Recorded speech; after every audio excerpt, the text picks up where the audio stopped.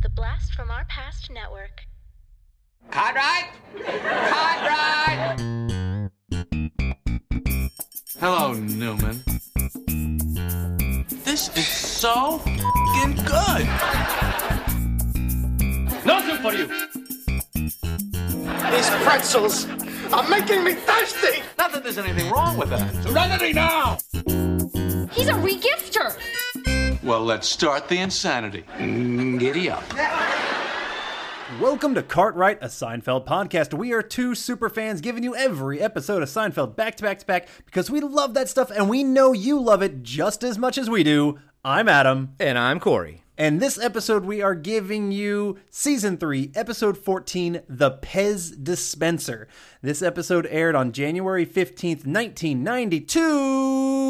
I don't know why I did that. That was a good segue. It was a good year, I guess. Yeah. Well, Mr. Corey, could you give us the synopsis on this episode? Yeah. All right. The Pez Dispenser. Jerry's Pez Dispenser makes Elaine laugh during George's new girlfriend's recital. George wins the upper hand in his faltering relationship with her after performing a preemptive breakup. Guys, that was a weirdly written tongue twister. I don't know why I had such problems with that one, but it was to the point. It did pretty much nail all the things except for the intervention. Yeah, that was the gist. Yeah, there's a lot more to that episode, and that's why we do scene breakdowns. We don't just give you the synopsis and then end the podcast. Well, that was a good synopsis, everybody. Let's where can we find you out in this whole internet, Corey? That's actually a funny idea for a podcast. It's like every episode is 5 minutes, and you just read the synopsis on IMDb and see what kind of movie it is or something. Yeah. And every episode's 5 minutes long. Terrible. All right. So per usual in this episode, we start off with a stand-up bit. This one being about perfume. Yes, perfume. What is wrong with me? Yes, perfume. Perfume. My peas are having problems today. Mm-hmm. So Jerry has this stand-up, and he's like, women put on perfume in interesting ways. They have like their key areas around the body, and of course he kind of like, points to them and everything. And he's like, places they think we're going. And he's like, they always hit these areas, and like the wrists specifically. And they're like, this is the most action-packed areas in dating. And he's like, but why the wrist, right? Like, why do they put it on the wrist? Is that because like if they slap somebody, they're gonna be intrigued by it, and they're gonna be like, oh, Chanel. And it's one of those, stand-up bits that we've talked about before with Jerry, where the answer is they put it on their wrist so that you don't get it on your fingers and like rub your eye and everything. You put it on your wrist and then you put it around your body just to kind of keep it that way. And also when you reach for something, it kind of gives the the smell and everything. But Jerry's facial expressions and sort of the way he delivers the lines, I did enjoy the stand-up because of it. It's one of those ones where you really have to like see him do it to appreciate it. That was the first time I heard that they put it on their wrist to keep it off their fingers. I didn't know that was a thing. Yeah, that's what I've been told at least, and it makes logical sense to me, so that way you don't like kind of get it on your hands. You kind of put it on your wrist and then you rub it in different spots. Call me an idiot, because I thought Jerry was right on the money. It's like, why the fuck do they think it's a wrist thing? I mean, because like, honestly, I've put cologne just on my wrist because I thought that was a place you're supposed to fucking put it when I was younger. I would just like put it on my wrist. I'm like, all right, got my cologne on. Yeah, like this is where I put was it. supposed to move it elsewhere. Oh, shit. Okay. I think it's a funny stand-up for sure. Yeah, and that's the thing. Like, I actually really enjoyed the stand-up. I thought the observation was funny. Yeah. I was like, you know what? That's fine. I really liked it. I will say though that I have kissed a person, with perfume on their neck, and I hate perfume. Yeah. Man, it's gross. Yeah, I agree. It's for smelling, not tasting. Yes. They should put that on the ad. Yes. Much like the beach.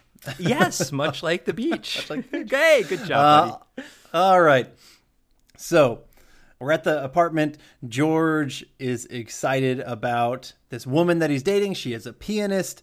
Again, I like his little creation of the Volstein. I mean, it's good. It's good, George. He's nice and excited about this lady. He did a crossword puzzle with her, and he I don't know. It's the best day he ever had. That's a pretty sad best day that you've ever had. But it's cute. Anyway, he's excited. He's romantic. I really love when Jerry comes out of the bathroom and he's like, "What did you say?" Like George just went on this entire rant about this lady, and this is all we've seen so far. And then Jerry comes out. It's like, "What?" And it's, it's very relatable. It's funny. Yeah. They also kind of like they kind of mess with each other just a little bit. It's just funny them being good old friends. But the main thing here is that George is kind of upset that he doesn't have any hand in the relationship. He has no power. He feels, she's got all of the upper hand because, he's a nobody. He's got no job or whatever, but she's this awesome pianist. He just holds her in this very high light. And so she has all the power in the relationship. Yeah, and when he's talking about hand and everything, I loved how Jerry was like, "Can you hand me that Coke over there?" It Yes. kind of reminded me of the Subway episode where George was talking to the lady and he was like, "And I never looked back," and then the horn honked and he looked back immediately. Yeah. It was a nice little play on words at the expense of George, essentially. Yeah, it's good. I mean, they do some of that to great effect this episode. Yes, this episode, I'll just say it real quick right here. It's all, there's so much like juxtaposition humor in this episode that I really enjoy. But we'll talk about when we get there. I do want to make one quick note that I was thoroughly disgusted by the fact that Jerry was sitting on his couch and putting his foot with his shoe on the cushion. That disgusts you? Yes, I'm a huge shoes off inside the house person, so that just immediately, yeah, you I was are. like, but you are, especially since Jerry he goes to clubs and everything, so he goes and uses the urinal in the back, and guys pee all over the floor, so that pee is now on his couch, way before Poppy. I mean, I don't put my shoes on the couch. If for any reason I'm doing it, I let my feet dangle over so the shoe isn't on there. But I will put my shoes, with them on top of if I'm sitting leaning back onto my coffee table. Does that bother you? Yeah, that's gross. Of course, if food spills on the coffee table, I'll still eat it off the coffee table. It doesn't really bother me. But the coffee table gets cleaned probably more than the couch does. Yeah, no, that's true. I don't know. True. You know what? I don't really know. I'm just kind of assuming that my wife cleans the coffee table. She may not. Who wipes down a coffee table all that much? Because I know I'm not doing it. I only do it because it kind of collects a lot of weed bud pieces and particles for me, at least in our weed centric household. See, I don't have that in my house, so we don't have that issue. So I feel it's a lot cleaner, other than the pee and poop that's on my shoes that apparently probably get on there. Exactly. Exactly. All right. George invites Jerry and Elaine to her next recital. Kramer comes in and he's kind of all excited. He smells like the beach, kind of getting people to smell him, getting Jerry to smell him. He apparently joined this polar bear club, which is a bunch of usually old men that go swimming in cold weather, cold weather bodies of water. And I feel like that was kind of just starting its popularity, back in the early 90s. Kind of like how later on the intervention too. I think it's two things that are, I think, at the time very new and zeitgeisty, basically. Maybe I always assumed, particularly with interventions, I didn't know interventions became a thing. I didn't know that they were a newer thing, because that's what apparently is a whole. We'll get to that, but. I just, I guess just because from me growing up, I always assumed interventions were a normal thing. And not a normal thing. I mean, I haven't gone through a lot of interventions. You know what I mean, people. No, I totally know what you mean, because for me, the same thing, honestly, if you go and look at the quote unquote history of jogging, jogging as a thing, what your wife does, well, she runs, but people did not do that before the 70s and 80s. But we grew up in I just assumed everyone jogged since the start of time, and that's how people kind of kept in shape. But no, that was a new thing. So yeah, it's weird to think about these things that exist or didn't exist before our time, basically, that are so normal. Well, which we've had to start doing it because we've all gotten fatter, and so we have to try and counterbalance it. Ugh, that's because there's more and more processed food, and that's all that. That's my thought anyway. We don't need to get into that discussion and all that kind of shit of stuff that made me fat and why I'm angry at everything. Let's just talk about Seinfeld, please. In your defense, I am grabbing my own fat in anger while you're saying it. Yeah, fair enough. Woo! To be obese. What a good time, sir. All right. Anyway, Kramer also has this Pez dispenser. It's a little Tweety Bird Pez dispenser. And Jerry's all like super excited about it. Kramer ends up giving it to Jerry, which is he's apparently bought 5 of them at this flea market, which we get a funny little thing about George never being to a flea market and him taking it literal of what they are. And Jerry calls him out on it, thinking that there's fleas there, which also Jerry calls him Biff at this moment. And this is something that we've mentioned we want to start tracking because it's something that I think happened just a couple episodes ago, or maybe it was, as a start of a thing. But I think it started on the Subway episode. Was that when it started, I believe? It might have been. Yeah, I don't remember. I'd have to do like a little quick search on my notes, which I can do. But it did. We do know it did start this season, and it started within absolutely. the last it started within our last recording session. So that means within the last 2 episodes. And but yeah, I tracked that and I was like, okay, I bet Adam's going to pick up on that one too. It is, and it was the Subway episode, which was the one right before this. So this is the second use of Biff, which will happen a couple more times at least to my recollection. Exactly, and if you guys go back and you remember the Subway episode, I wasn't aware of it, and I'm glad you pointed it out, and now I'm excited to track it. So like when I heard it in this, I was like, ooh, like my ears kind of like perked up a little bit because I would have missed it had we not had that conversation last episode about it. Oh, and real quick, because I feel like I want to ask you right off the top, do you think Kramer's beach idea is a good idea, the cologne smell? What do you think? Because Jerry thought it was.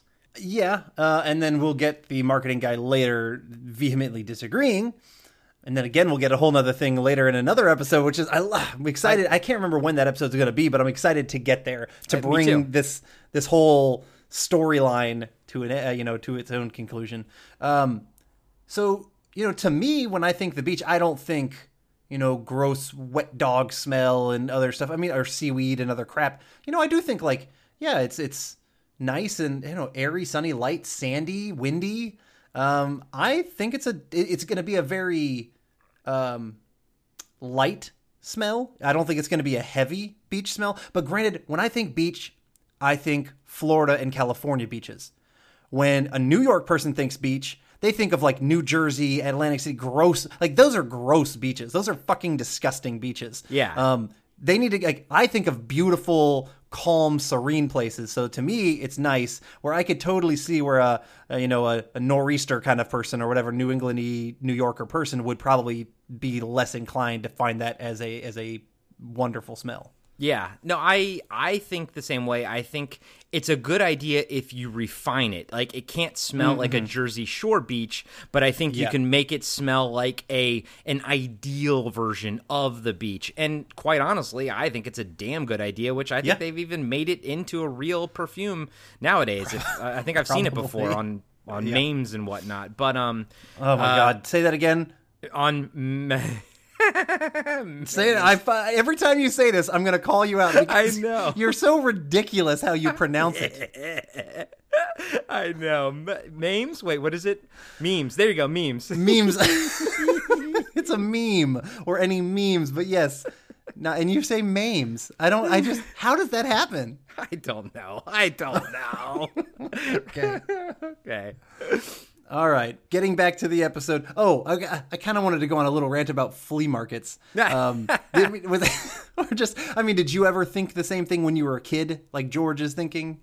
Maybe when I was like 5, but then really I figured it out afterwards. But I get where George is coming from because we've mentioned it on here in the Subway episode about gambling.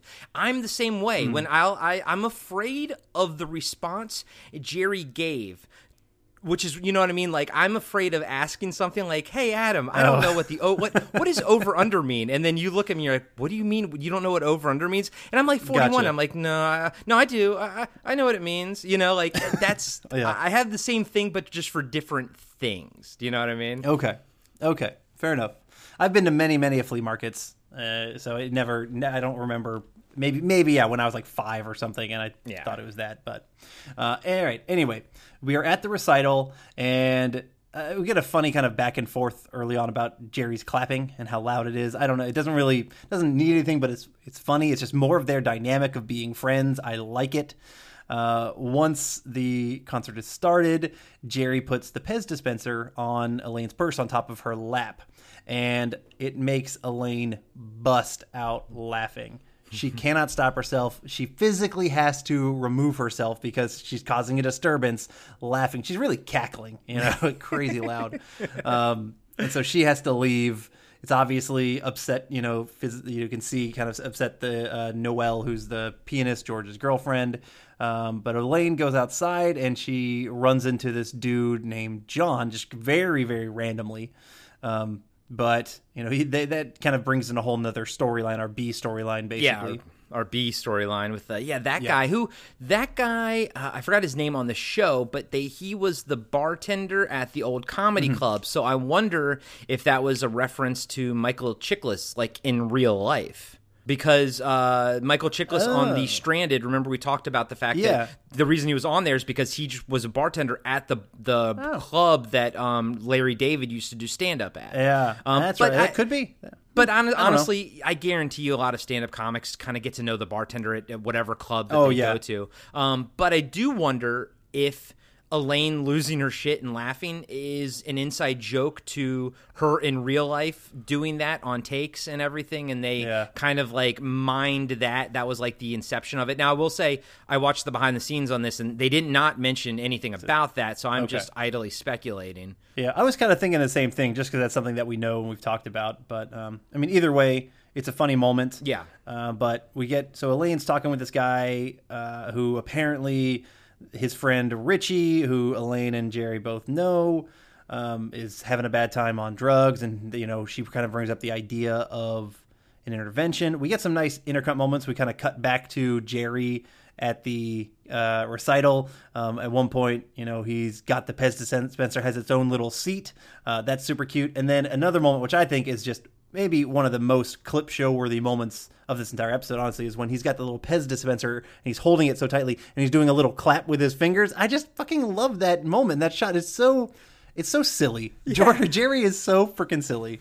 And I love how happy he is. I actually posted that on my Instagram a few days ago when I was watching the episode and taking notes. I was like, man, just that energy, man. I want that vibe that he has right there. But this is one of those, like, this whole episode is laden with very funny juxtaposition. So it's like it comes on the tail of that guy saying, like, Jerry's very respected by that other comedian guy, the one they want to do the intervention with. Jerry has to be there. He respects Jerry. And then they all of a sudden smash cut to Jerry laughing and, doing the thing with the Tweety Bird, just to show that Jerry's not anyone that you should respect at all. Yeah.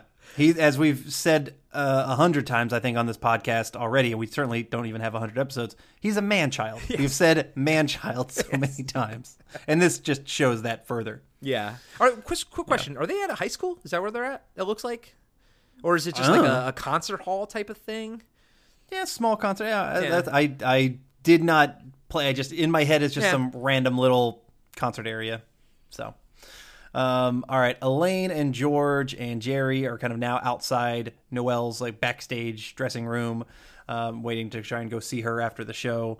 And there's some conversations that it's kind of randomish conversations going on right here. But it all flows great. It all flows great. And the only thing that I really want to point out is I love just some of like the quick little things, timing wise, and how things are said, also pacing wise, where Jerry just kind of, at some point, he kind of distracted himself with the Pez dispenser and how difficult it is to load.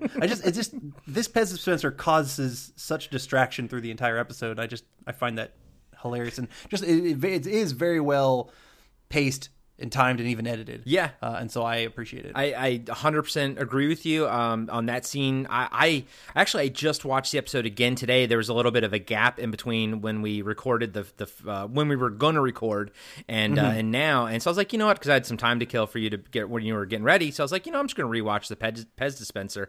And man, every time it was just like this scene. I love this scene. I love the way it's paced. I love the way it flows. I love Jerry's little distraction and everything. It's just it's a fun scene, and it feels natural. It feels very, very natural. Although I will say, I was not like, I didn't think cutting to the chase was not that bad of a phrase. I think George used it correctly, and I think it was fine for that situation. But I do like how George sheepishly kind of like backed away when Jerry, Yeah. Well, I think George unnecessarily asks them to cut to the chase. They're just having a random conversation, which is totally okay. They shouldn't have to stand outside of her dressing room in silence. Well, he was waiting to knock. Like, he was waiting for them to finish so they could go to talk in, about... Yeah, well... Or you just fucking knock and they'll stop the conversation when she opens. Yeah. It's not a big deal. Yeah. George is just, he's stupid neurotic, but he's right now he's overly worried. He has got no hand, he's freaking himself out, of course. And he just went through this bad situation where he knows his girlfriend is going to be, very upset. He knows he's walking into a minefield. Yes, exactly. So we kind of previously brought up the pacing and just like the time to edit and the jokes, how they're landing. So they go in, they see Noelle. She's obviously upset about the person laughing. And I want to call out, I love this joke. It's just perfectly timed and everything is great about it. The delivery is when she says, or Elaine is like, oh, well, I'm sure that person, whoever was laughing, she's trying to cover her own tracks, didn't mean to do it. And she says, well, what was she laughing at? And Jerry immediately, or at this time, offers her Pez, says Pez, which on screen, it looks like, he's just offering her Pez. But all of us audience, we know what was she laughing at? She was laughing at Pez. And it just flows. The flow of that entire scene is perfect. Yes. 100% agree with you. I absolutely loved how that played out. I love how every aspect of this scene keeps playing out. Yeah, and continuously, another moment I think is great is when you get the whole, I don't know, what is it, like the psycho and the what do they call each other? Jerry and Elaine both talking about the person who laughed. The mental defect, the mental defective. Yeah, the mental defective. Yes, that little thing where they're talking about this person who, this figurative person in front of Noelle, but knowing it's each other.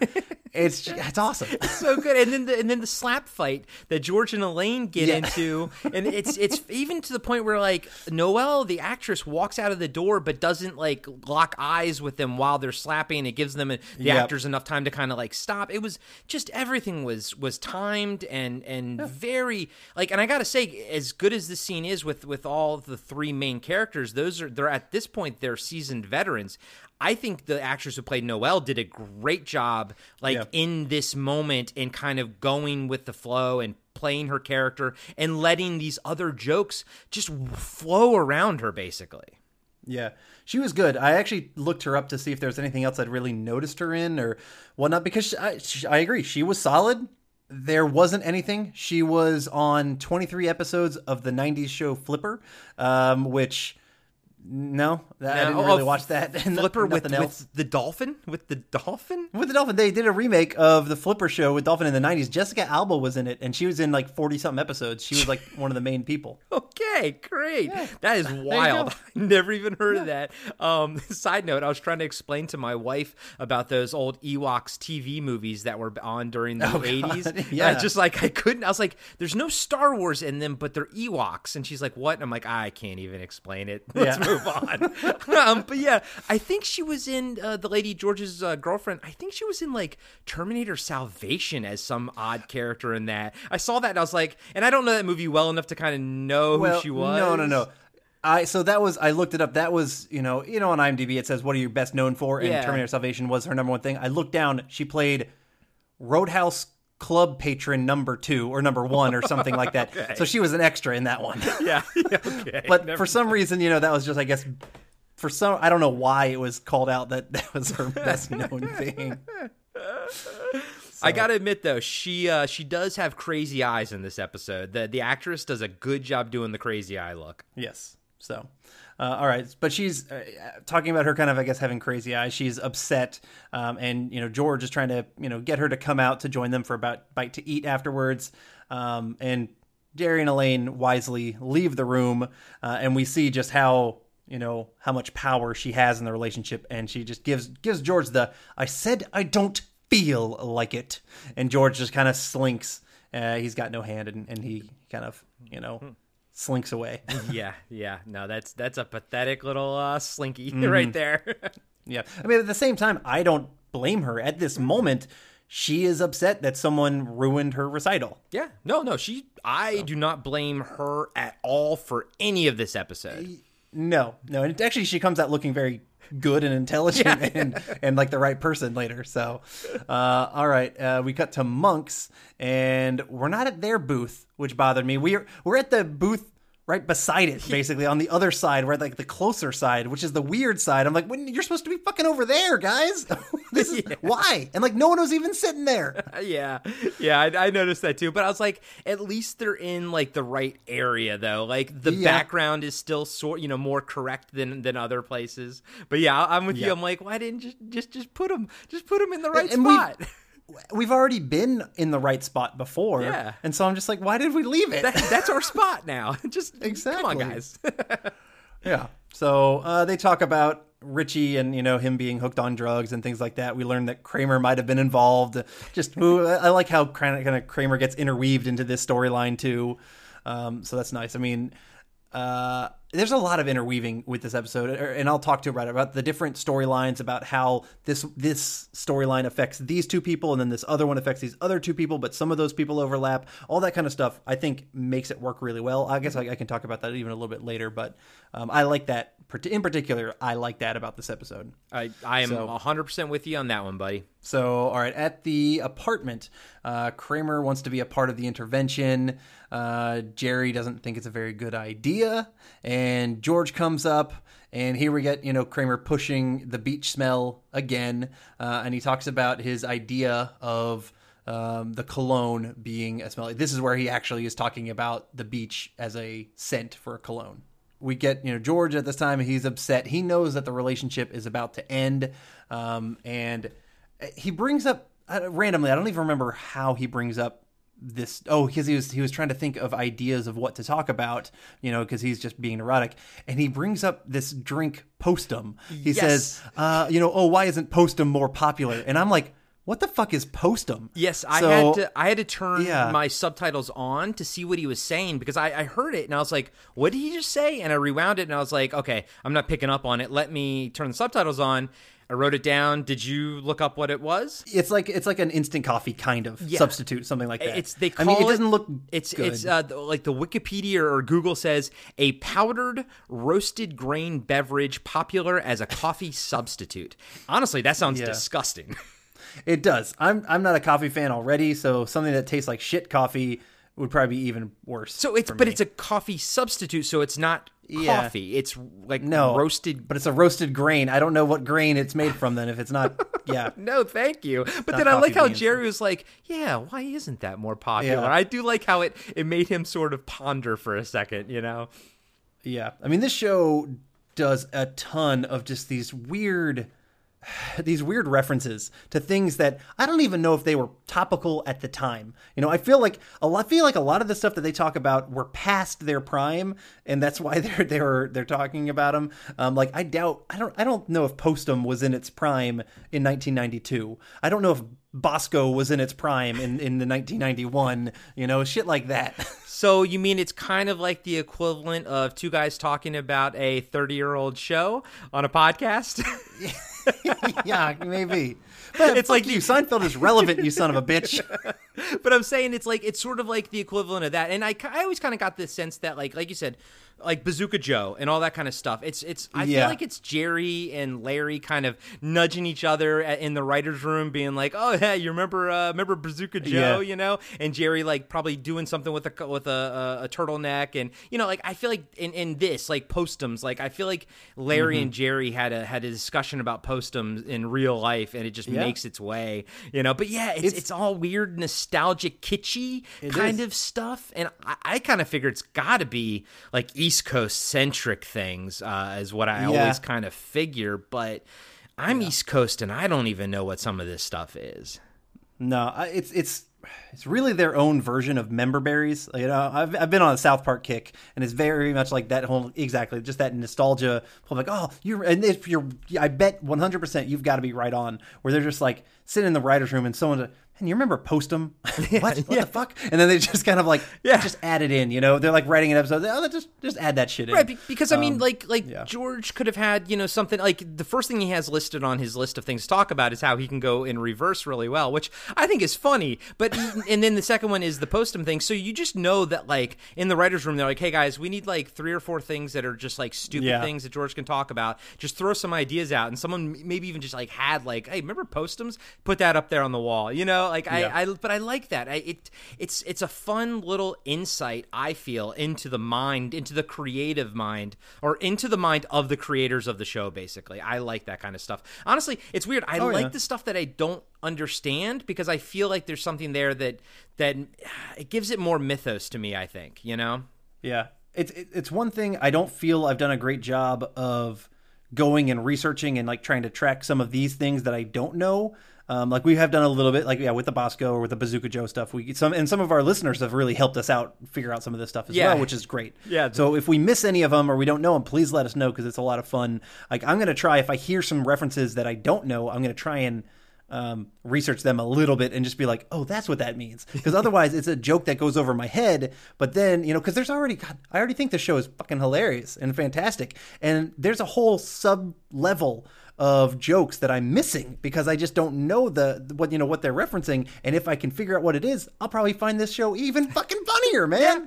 Yeah, I mean, if anything, knowing what Postum is, it only helped, you know, the jokes. I was like, okay, that's great. Yeah, I'm with you, man. I love it. I love finding out new layers to this amazing show. Yeah, all right. So let's get back to really what the big part of this scene is, where Kramer, you know, he's there listening to it, and he tells George that he should break up with Noelle because George knows that he is going to be broken up with, and so instead he's going to do the old switcheroo. Yeah, which is not another switcheroo. That's another good idea by Kramer. I mean, honestly, this show, this episode is Kramer's ideas are both gold, honestly, and you'll see later. But I mean, like it works, like what George does and everything. It works. So like Kramer's idea was on point for both of them. Yeah, exactly. So basically he thinks, you know, he says it'll reverse everything. It'll give George the power, give him the hand in that relationship. He's got really nothing to lose. So George is on board.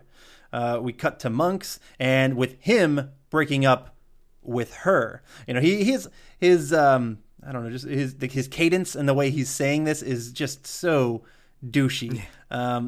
And she's obviously confused, and she immediately kind of becomes subservient in the relationship.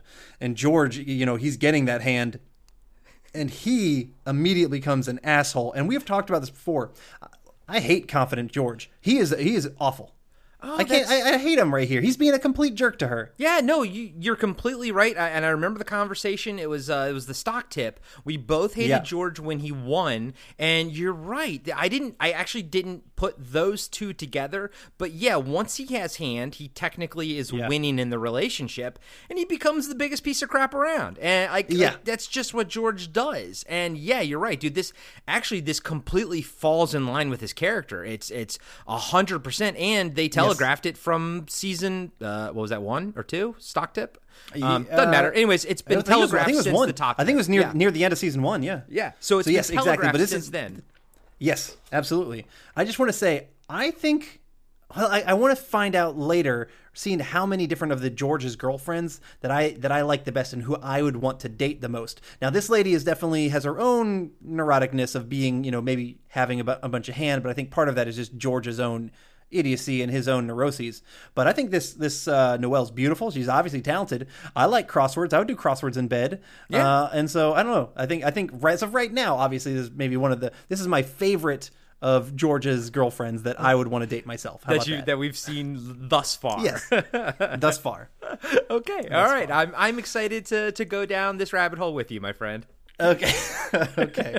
All right. We also see Kramer pitching his idea of the beach to this marketing guy at Calvin Klein, this guy who also knows Richie and knows the guy John who saw Elaine out in the thing, so we'll still see him again later. But Kramer is kind of, you know, giving his whole little spiel about the beach, and this guy doesn't like it at all. You know, I like his kind of, like, he does a good job of, you know, delivering some lines of like, the beach. Who the hell wants to smell like the beach? That's why you take a shower after the beach. You don't want to smell like that. And to go back to your previous point, he's not wrong, but he's also just thinking about it from the, Jersey Shore perspective. He's not thinking about it from like maybe a different beach, a more beautiful beach, but he's not wrong. I think he's 100% correct in his point of view. And I enjoyed it, although I will say I don't think he's a good sitcom actor because he kind of talked over the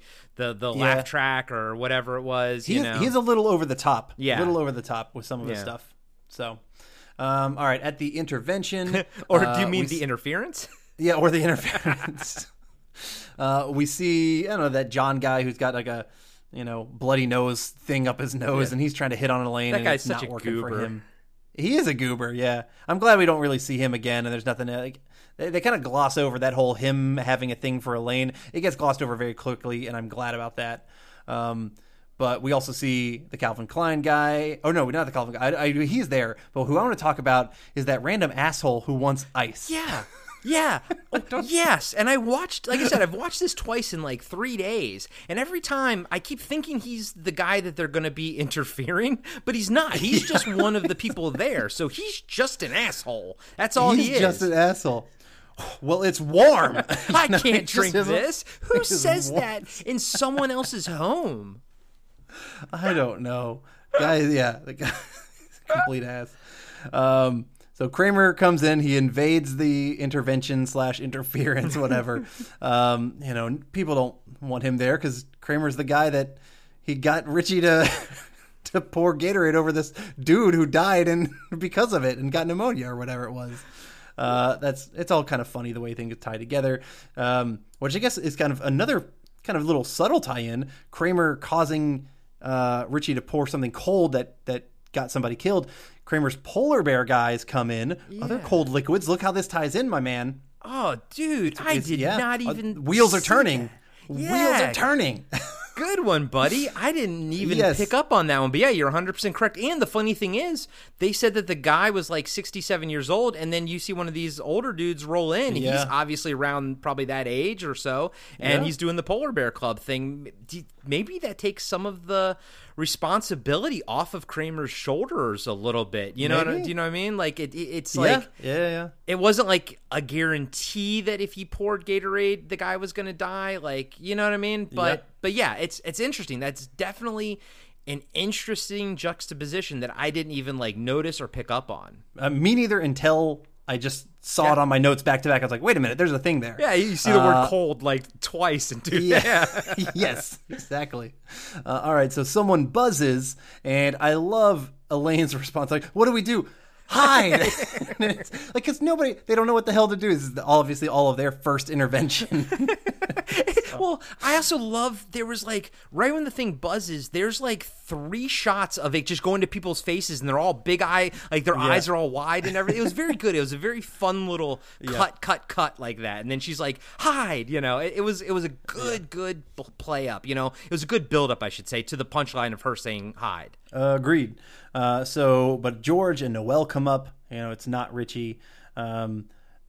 We're just kind of getting the start of this, I guess, quote unquote party or intervention going on. It's not a party. And it's not a party. But one of the polar bears is talking to Elaine, and Noelle's sitting right next to him. And we get, I don't know, this just real grandpa joke about kangaroos getting pouch envy. And I don't know what it was, but man, that joke always lingered for me. Like, just in a good way or bad way? I liked it. I always thought it was kind of funny in a grandpa sort of a way, In a grandpa sort of, I don't know. I don't find it to be a funny joke. Okay. Not at all. I just don't find it to be humorous. It's supposed to be a penis envy joke. Yeah. Which I don't know. I just also, I think women have nothing to envy from us. I will say. No, nothing at all. Jesus God, we're gross, we smell, and we have weird dangly parts. Yeah, they're hideous. There's nothing to envy from them. Anyway, but Elaine, at first she thinks it's obviously not a good joke, but then because the old man, he old mans it so much, she finds it funny, and she starts laughing. Noelle hears her laugh. which she recognizes from the other night. And, she now realizes it was Elaine. Kind of all hell breaks loose with that situation. And so she ends up leaving. And George is like, whoa, what about this? I had hand. Where are you going? And she's like, I am breaking up with you, flipping the way that he broke up with her. And then, I love his response, which is, you can't do this. I have hand. And her rebuttal is, and you're going to need it. Woo! Oh, man. That is a harsh joke right there to George, but I love it. I mean, this brought him back. It's brought him back not just to the pegs where he was at the beginning, but back a couple more, and that's where we want George to be, man. Yep, 100%. She swatted him right out of the sky, like King Kong knocking an airplane off the Empire State Building. Yeah. She just swatted him down.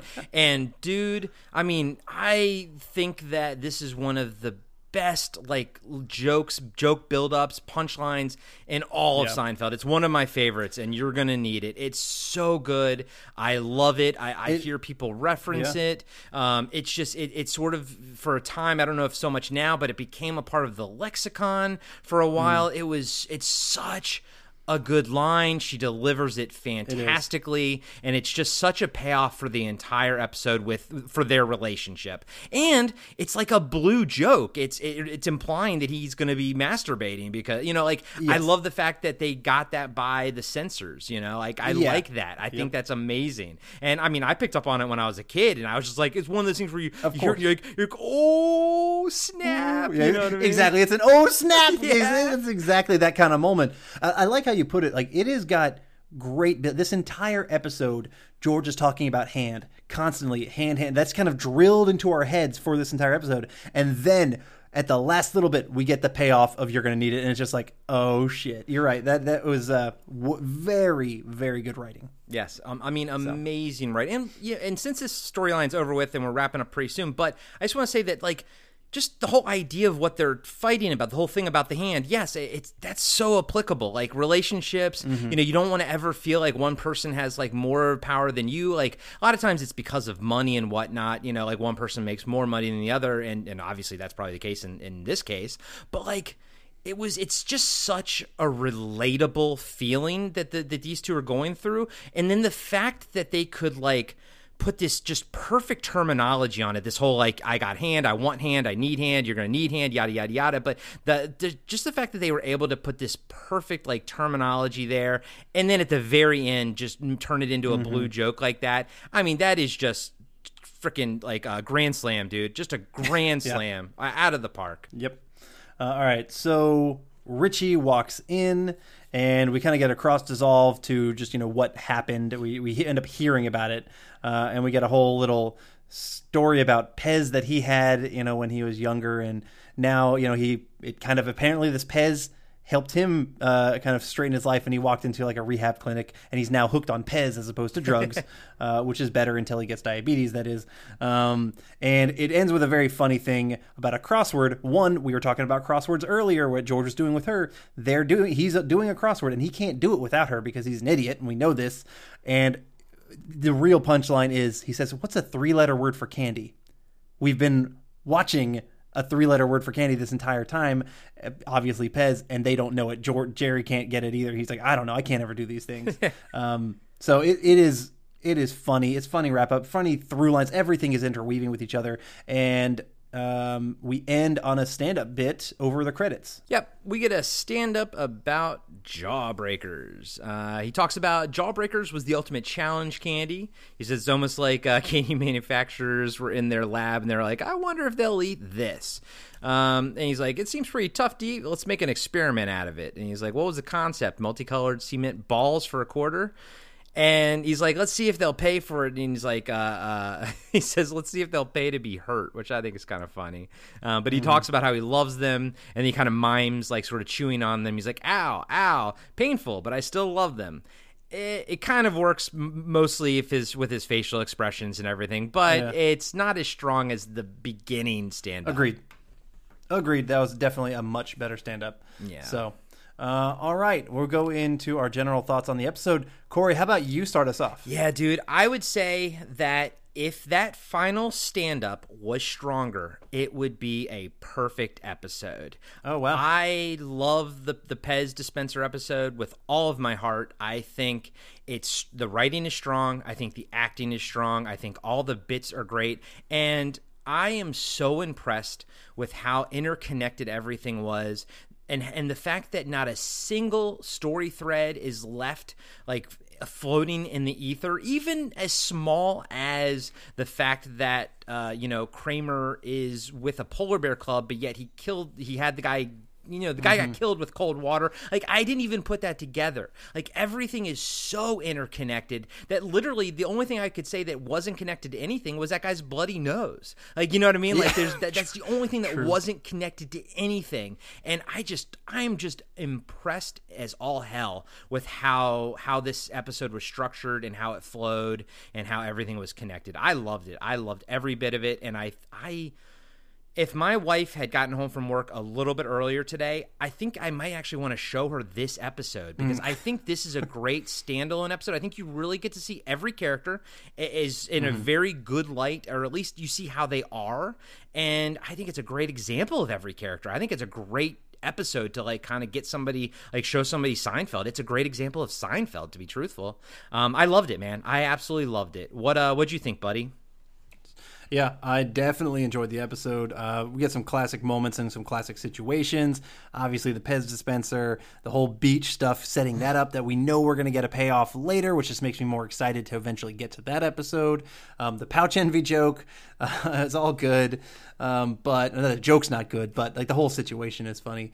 But to me, yeah, we get pretty much perfect sitcom writing, and really the way how sitcom writing should be. Things are intertwining with each other, so everything feels like it should be in this episode, and you're not getting a lot of times where here's an A and a B storyline, and they're from different characters or whatever, and they don't really have anything to do with each other. Here, everything somehow interacts with the other thing as well, which is great. I love that we get George kind of being on a medium state at the beginning, and then he becomes at a high state at the middle, and then at the end he's at a low point, which is where we want George. We want him to be there, and so that makes me very happy. Things kind of like back to quote unquote normal, which is how it should be at the end of a sitcom. Things should be cyclical and wrap up very neatly in 22 minutes, and this episode does that. To me, it's not going to be as perfect as some of those other episodes, but it has got a lot of good things going to it, so I gave it 4 out of 5 hands. Oh, I thought you were going to give it Pez dispensers. Yeah, I thought about doing Tweety Pez dispensers, but hands just made sense to me. Yeah. So because I'm going to need them. So the only thing that really they talked about on the behind the scenes thing for this episode was that Jason Alexander remarked on the fact that this episode literally like made Pez they're like basically come back into their stock rose. Yeah, basically, yeah. And honestly, we now live in a world where Pez is a very strong like collectible. I have to imagine that it started like their what we're seeing now started with the this Renaissance episode of pens. Huh? Said the Renaissance of Pez. Yes. We are living in the golden age of Pez, and I think it has, even nowadays, I think it has a lot to do with this actual episode. And I would be curious to see if the Tweety Bird Pez had like any kind of like higher sales than any other kind of Pez or whatever. But I think it's great. I loved it. So, and you know what else I love? The Blast from Our Past Network. Adam. That is a great network. Where can we find you, buddy, online? You can find me on the Blast from Our Past Network, the BFOP Network. All right, BFOPers. So, my brother and I do a podcast that we talk all things nostalgia from the typically 80s and 90s, but sometimes some 70s get thrown in there as well.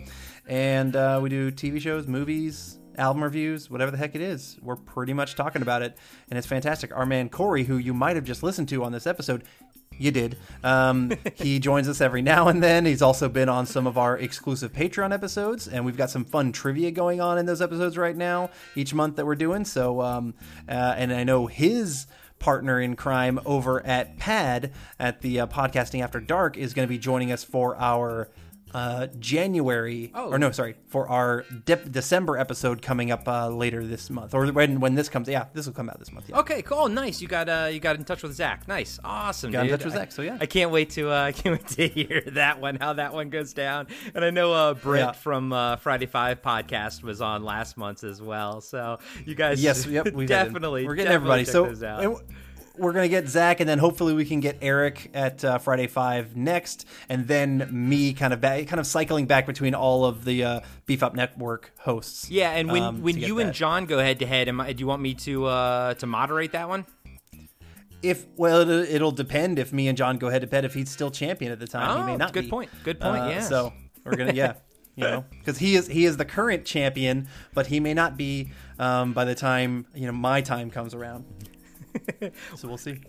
All right. Nice. All right, but what about you, my man? I want to know all about what you are doing out there in the world. Yes, sir. You can find me, like you just said, every other week on Podcasting After Dark with my buddy Zach. We actually, by the time you're hearing this, we just dropped our interview with Diane Franklin, who you guys all probably know from Better Off Dead, from Bill and Ted's Excellent Adventure, from Terror Vision, which we reviewed on the podcast.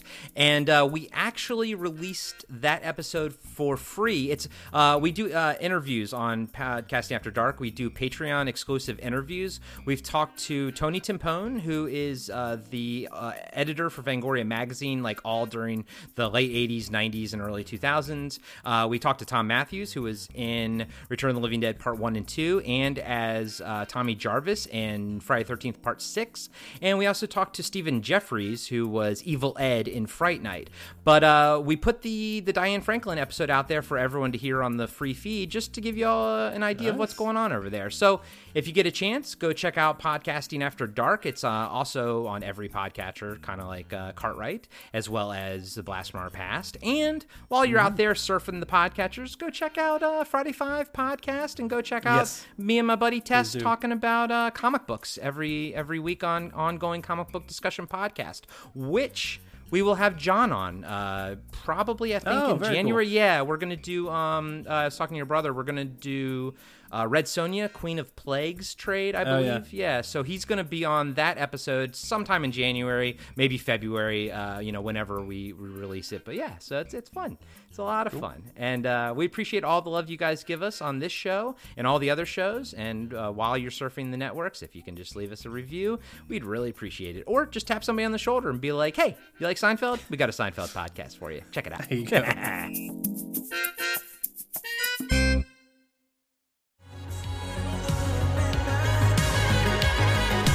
Hey, this is Brent. And I'm Eric. And we are part of the Friday 5 podcast. Yes, sir. We cover everything from the 80s to today.